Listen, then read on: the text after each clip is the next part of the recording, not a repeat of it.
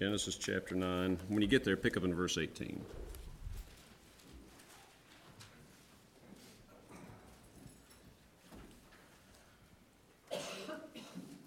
Genesis 9:18. And the sons of Noah that went forth of the ark were Shem and Ham and Japheth. And Ham is the father of Canaan. And that is, like everything else in Scripture, that's purposefully there. We're going to need that information here in just a minute, that Canaan is the son of Ham. Look down at verse 19. These are the three sons of Noah, and of them was the whole earth overspread. And Noah began to be an husbandman, and he planted a vineyard, and he drank of the wine, and was drunken. And he was uncovered within his tent. That means he was naked. And if that makes you feel dirty, polluted, things like that, that's exactly the point. That's why the Scripture is revealing this. It shows something of how the Lord views sin. It's dirty, it's disgusting, it's polluted, it's filthy. Verse 22, and Ham, the father of Canaan, saw the nakedness of his father and told his two brethren without. And Shem and Japheth took a garment and laid it upon both their shoulders and went backward and covered the nakedness of their father, and their faces were backward, and they saw not their father's nakedness. And Noah awoke from his wine and knew what his younger son had done unto him. He wakes up from this drunken stupor, and he knows what happened. He knows that Ham saw his nakedness. He knows Ham told his brothers about it. He didn't cover that sin. He went and he told people about it. But look what he does. Verse 25, and he said, cursed be Canaan. A servant of servants shall he be unto his brethren. And he said, blessed be the Lord God of Shem, and Canaan shall be his servant. God shall enlarge Japheth, and he shall dwell in the tents of Shem, and Canaan shall be his servant. And have you noticed there, Ham was the one who witnessed Noah's defilement. Ham was the one that went and told his brothers about it. But when Noah wakes and he knows it was Ham, he doesn't curse Ham. He curses who is underneath Ham, Canaan. And we'll talk about that more in a minute. Let's pray. Our Father in heaven, Lord, we come to you this morning in the name of your Son and our Savior, the Lord Jesus Christ. And Lord, we beg that you would meet with us here this morning. Lord, that your Spirit would dwell in us and upon us, that we might be able to worship you, and you would open this passage of Scripture to us, Lord, that we might see in glory, Lord, and be thankful for the everlasting quality of your grace. Lord, bless us, keep us, save us. Be with our pastor as he's away, and be with all your people everywhere as they meet here today. And we ask these things in Christ's name. Amen. Now, Noah's a notable figure in the Scriptures, obviously. Man lived to be 950 years old. But to understand Noah's complete story, we got to go back a little bit. We got to go back to Genesis chapter 6, when Noah actually found grace. So turn over there real quick. Go over to Genesis 6. And we'll pick up with a very familiar passage of Scripture, one verse, that all of us in this room are probably very familiar with. It's verse 5. And says, and God saw that the wickedness of man was great in the earth, in that every imagination of the thoughts of his heart was only evil continually. These are the times of Noah, and when the Lord looked down on the earth, this is what he saw. The wickedness of man, all men without exception, was great, and that every imagination of the thoughts of the collective heart, all of them, were only evil, and that continually. Now, my son Tuck, at a very young age, has become something of a history buff. And so right now he watches a lot of historical documentaries, and it's kind of weird, to be quite honest. And he watches it all, right? Anything from wars, right, to the rises and falls of empires. And what he's starting to find out, and what he's starting to see, is that everything in history is cyclical. Everything moves in a cycle. The reasons that nations went to war 3,000 years ago, the same reasons that nations go to war today. The reasons that an empire fell 2,000 years ago, the mismanagement of the government, the mismanagement of the economics, it's the same reason that empires fall nowadays. None of that changes. History never changes. Times never change. And it's for this reason. Because people don't change. What God saw during the times of Noah, every imagination of the thoughts of their heart were only evil, and that continually. That's what he sees in this generation. That's what he sees in every generation after this, if the Lord's not pleased to come back sooner, and everyone before us is just like that. And here's the important part. Noah is no exception. This speaks of Noah himself. But we know Noah found grace. Look down here. Look at verse 8. But Noah found grace in the eyes of the Lord. I love that. How'd he find it? He wasn't looking for it. He was just like everybody else.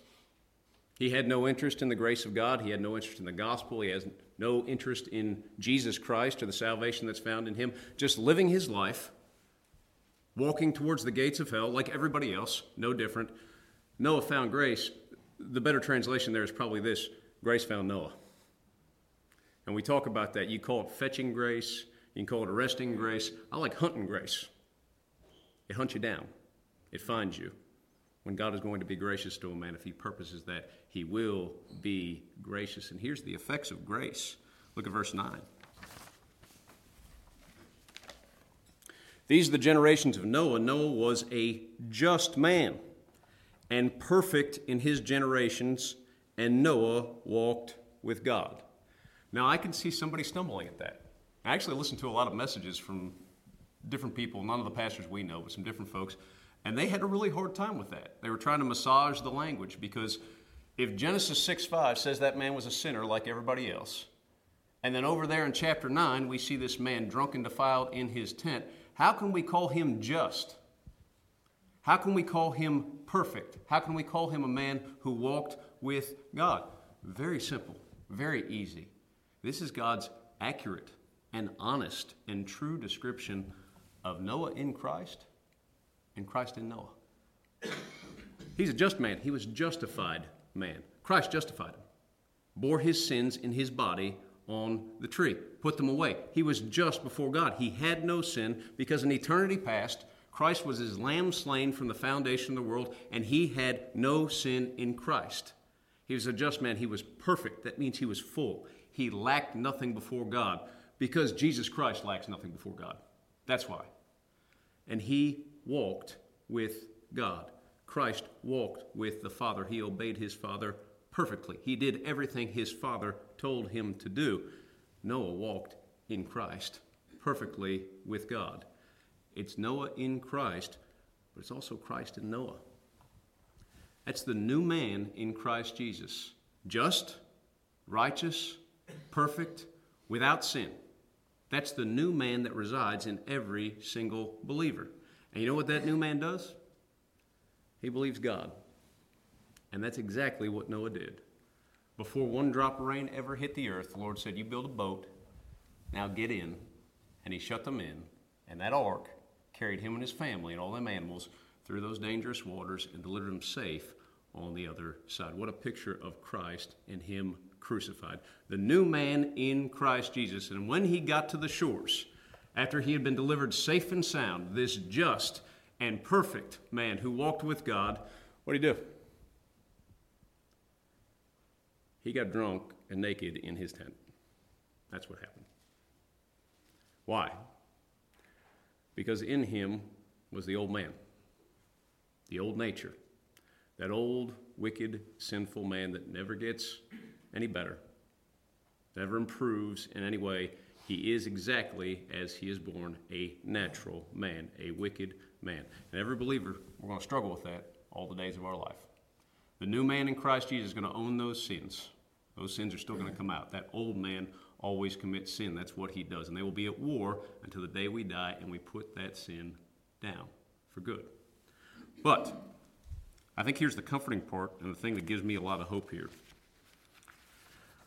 While what Noah did probably had a damaging effect on his relationship with his family, while what he did was wrong and there was absolutely no excuse for it, it made absolutely no difference to his eternal standing before God. He was a just, a perfect man who walked with God before this incident, before this great sin, And you know what he was after that? He was a just and a perfect man who walked with God. Because his standing was not in himself. It was not in his works. It was not in the do's and don'ts of the law. His standing was in Christ. And since Christ cannot fail, because he is perfect, because he has done everything his Father requires, we are eternally secure in him. He's a just man before the foundations of the world were ever built. He's a just man right now. And anybody who God determines to be merciful to be gracious to justify, they always have been that way, and they always will be that way, because Christ is the surety of that. Now, a question. Does that mean that that's an excuse for our sin, our outward conduct being poor in any way? No. No, not in any way. Our conduct, our outward character, our conversation, as Paul would put it, should always be above board. And you say, well, why is that? Salvation is by grace through faith, and that not of yourselves. It is the gift of God. It's not of works, lest any man should boast. Why does it matter? I'll give you 3 reasons. I'll give you 3. And here's the first one. Because sin is evil. It is not good. I don't know about you. I'm tired of evil. I am tired of the evil that is in me. I am tired of the evil that is in this world. I am tired of watching the human race as a general rule just rip each other to shreds. I am exhausted by it. I am absolutely exhausted, and I long for good. And that's what makes the character of Jesus Christ so precious. He's good. He's the only one that's good. I trust him. I trust what he has done. I trust what he says. I trust the decisions he's made. I trust all that because he's good. He cannot do wrong. He cannot be wrong. It's impossible. He must do good. Whatever he does, it's just good. It's perfect. It's best. Let the one who is good reign. And I'm so thankful for this, that this one that worketh all things after the counsel of his own will, he's not like me. He's good.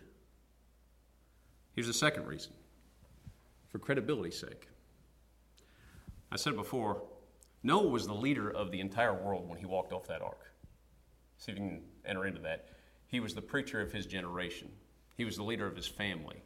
Everybody who came along, they wanted counsel, they wanted guidance. They looked up to Noah right here. After this thing he had done, do you think that Shem and Japheth had a hard time hearing him for a while? Do you think he had lost some credibility in their eyes? Yeah, I absolutely think he did. That's absolutely right. Think about Lot. Remember Lot? The Lord told Lot, well, I'm going to destroy Sodom. And he went in there and he tried to warn his sons-in-law. And what did they say back to him? Said, he's like one that mocks. This man's a fool. He's making a joke. We don't take him seriously. He didn't have any credibility with his sons-in-law right there. Now, what the scripture says is that we are ambassadors for Christ. And I like that role, ambassador. Everybody I meet, if I have an opportunity to tell them about the Lord, I want to do that. But here's what I don't want to do. I don't want to be the offense. I don't want to be somebody who's hard to hear because of me. Now, if the gospel offends them, so be it. In fact, good. At least they heard something. But I don't want to be the offense, for credibility's sake. And I'll give you the third reason right here. This is what 2 Corinthians 6:3 says. It says, giving no offense in anything, that the ministry be not blamed. Here's the main reason. I think this is bigger than all the rest of them. If I act out, right, my conduct is not good, it's not above board, the world sees that, right? And here's what's going to happen.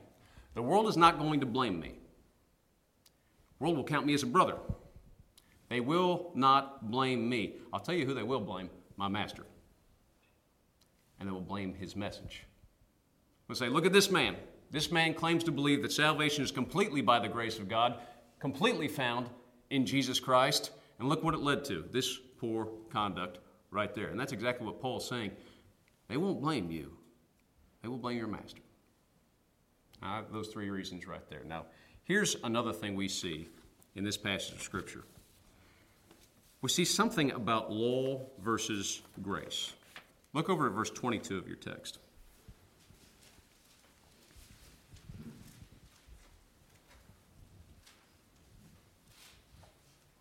Genesis 9, verse 22.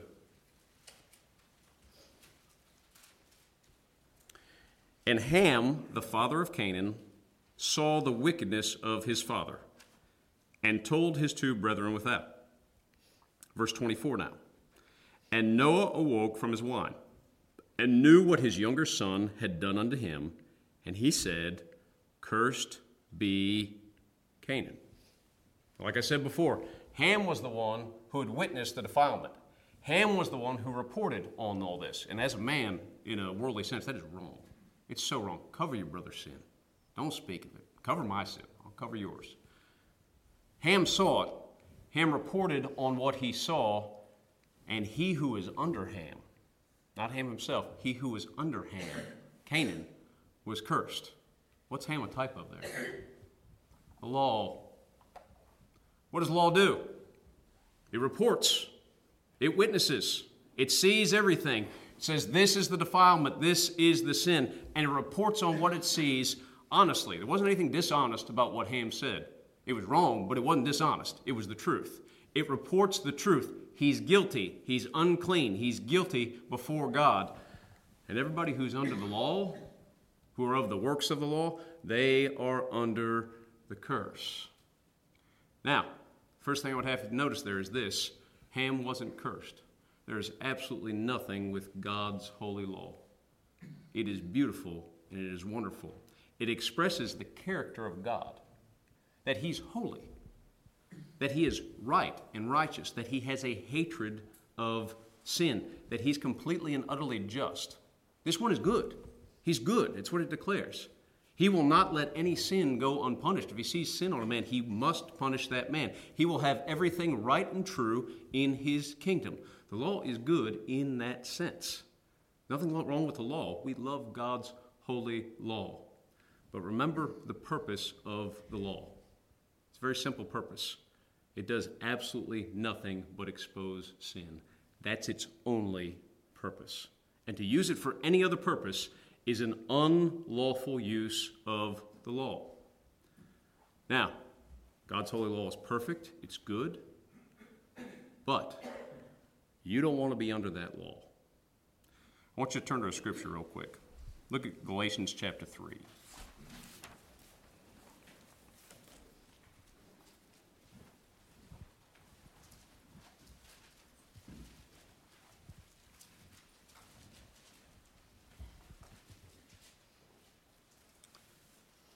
Now, in another place in Scripture, Paul would say this.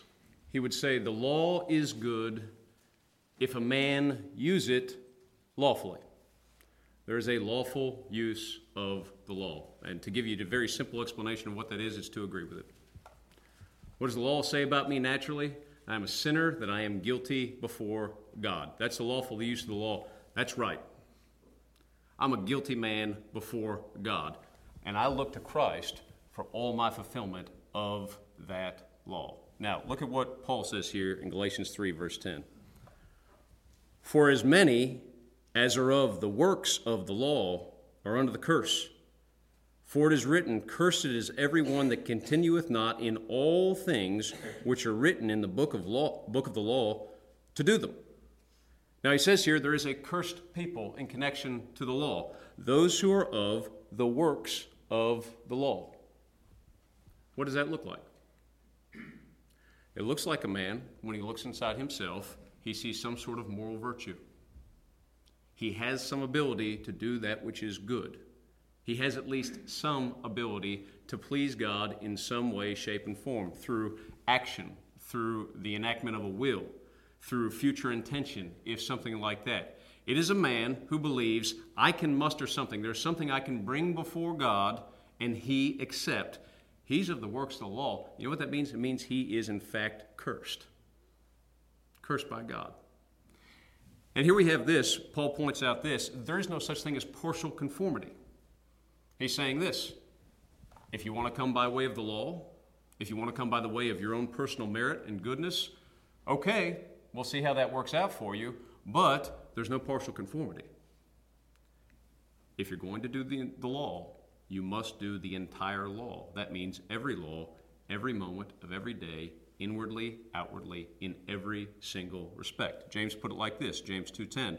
For whosoever shall keep the whole law and yet offend in one point, he is guilty of all. Not that any man has ever kept the law in any way, shape, or form. But even if he could, even if it was possible for him to keep one law one time, wouldn't do him any good. To break one is to break the entire thing. God demands perfect righteousness, perfect conformity to his holy law. If you come on these grounds of your own personal merit and goodness in any way, you're a cursed man under the law. Now look what he says in verse 11. But that no man is justified by the law in the sight of God, it's evident. Based on what we just saw, the law must be kept. It must be kept completely, and men have absolutely no ability to keep the law in any way, shape, and form. You can't be saved by the law. It would be an unlawful use of the law to try to use the law as a mechanism for salvation. It's unlawful. It's no good.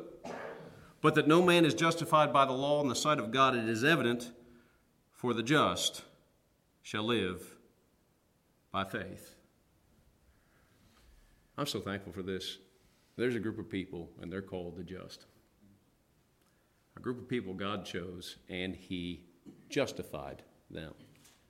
And he justified them through, not their faith, through the faithfulness of his Son. It's completely and utterly based on the faithfulness of Jesus Christ, him doing what his Father told him to do. And here's the evidence that you are in fact one of these people. You trust him. I want nothing to do with that old law. Absolutely nothing to do with it. I don't want to be under that law in any way, shape, or form. I'm not coming by way of the law. I come by him. This man right here. This man who lived for me. This man who died for me. This man who kept that law. That's how I come, and I come on absolutely no grounds, looking to him and his righteousness alone. And here's what that looks like, what he actually did. Look at verse 12. And the law is not of faith, but the man that doeth them shall live in them. There is no mixture of law and works. Christ hath redeemed us from the curse of the law, being made a curse for us. For it is written, Cursed is everyone that hangeth on a tree. We were all born cursed by the law, but Christ became the curse. He bore our curse, our sin in his body. He put it away for his people, and that curse is no more. Now we're not under law, we're under grace, under the grace of God, dealt with in just grace for Christ's sake. I want to show you something. Go back to your text for a second.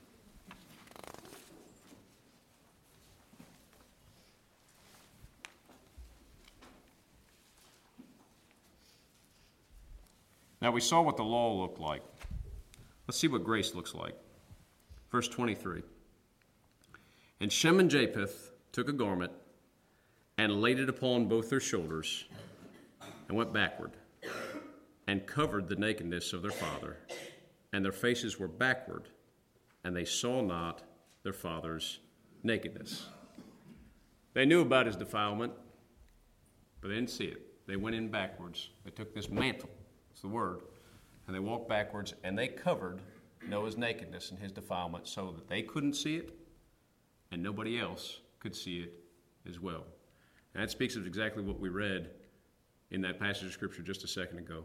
The Lord covering our sins, making it to where he can't see it, and no one else can see it either, because we're just, truly just, our sins being taken away, and us truly being righteous in Christ.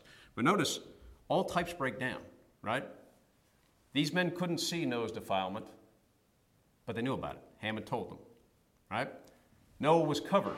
He was covered with this mantle, with this garment. But underneath that garment, he was still wicked. He was still defiled. He was still naked. Justification by grace is so much better. He takes that man that is wicked, that is sinful, that is defiled, and makes him to be the righteousness of God in Jesus Christ. So much so that the Father, when he looks at him, he sees no sin. When the law looks at him, he sees absolutely no sin. He is perfect in Jesus Christ. Let's stop there. It's a good place to stop.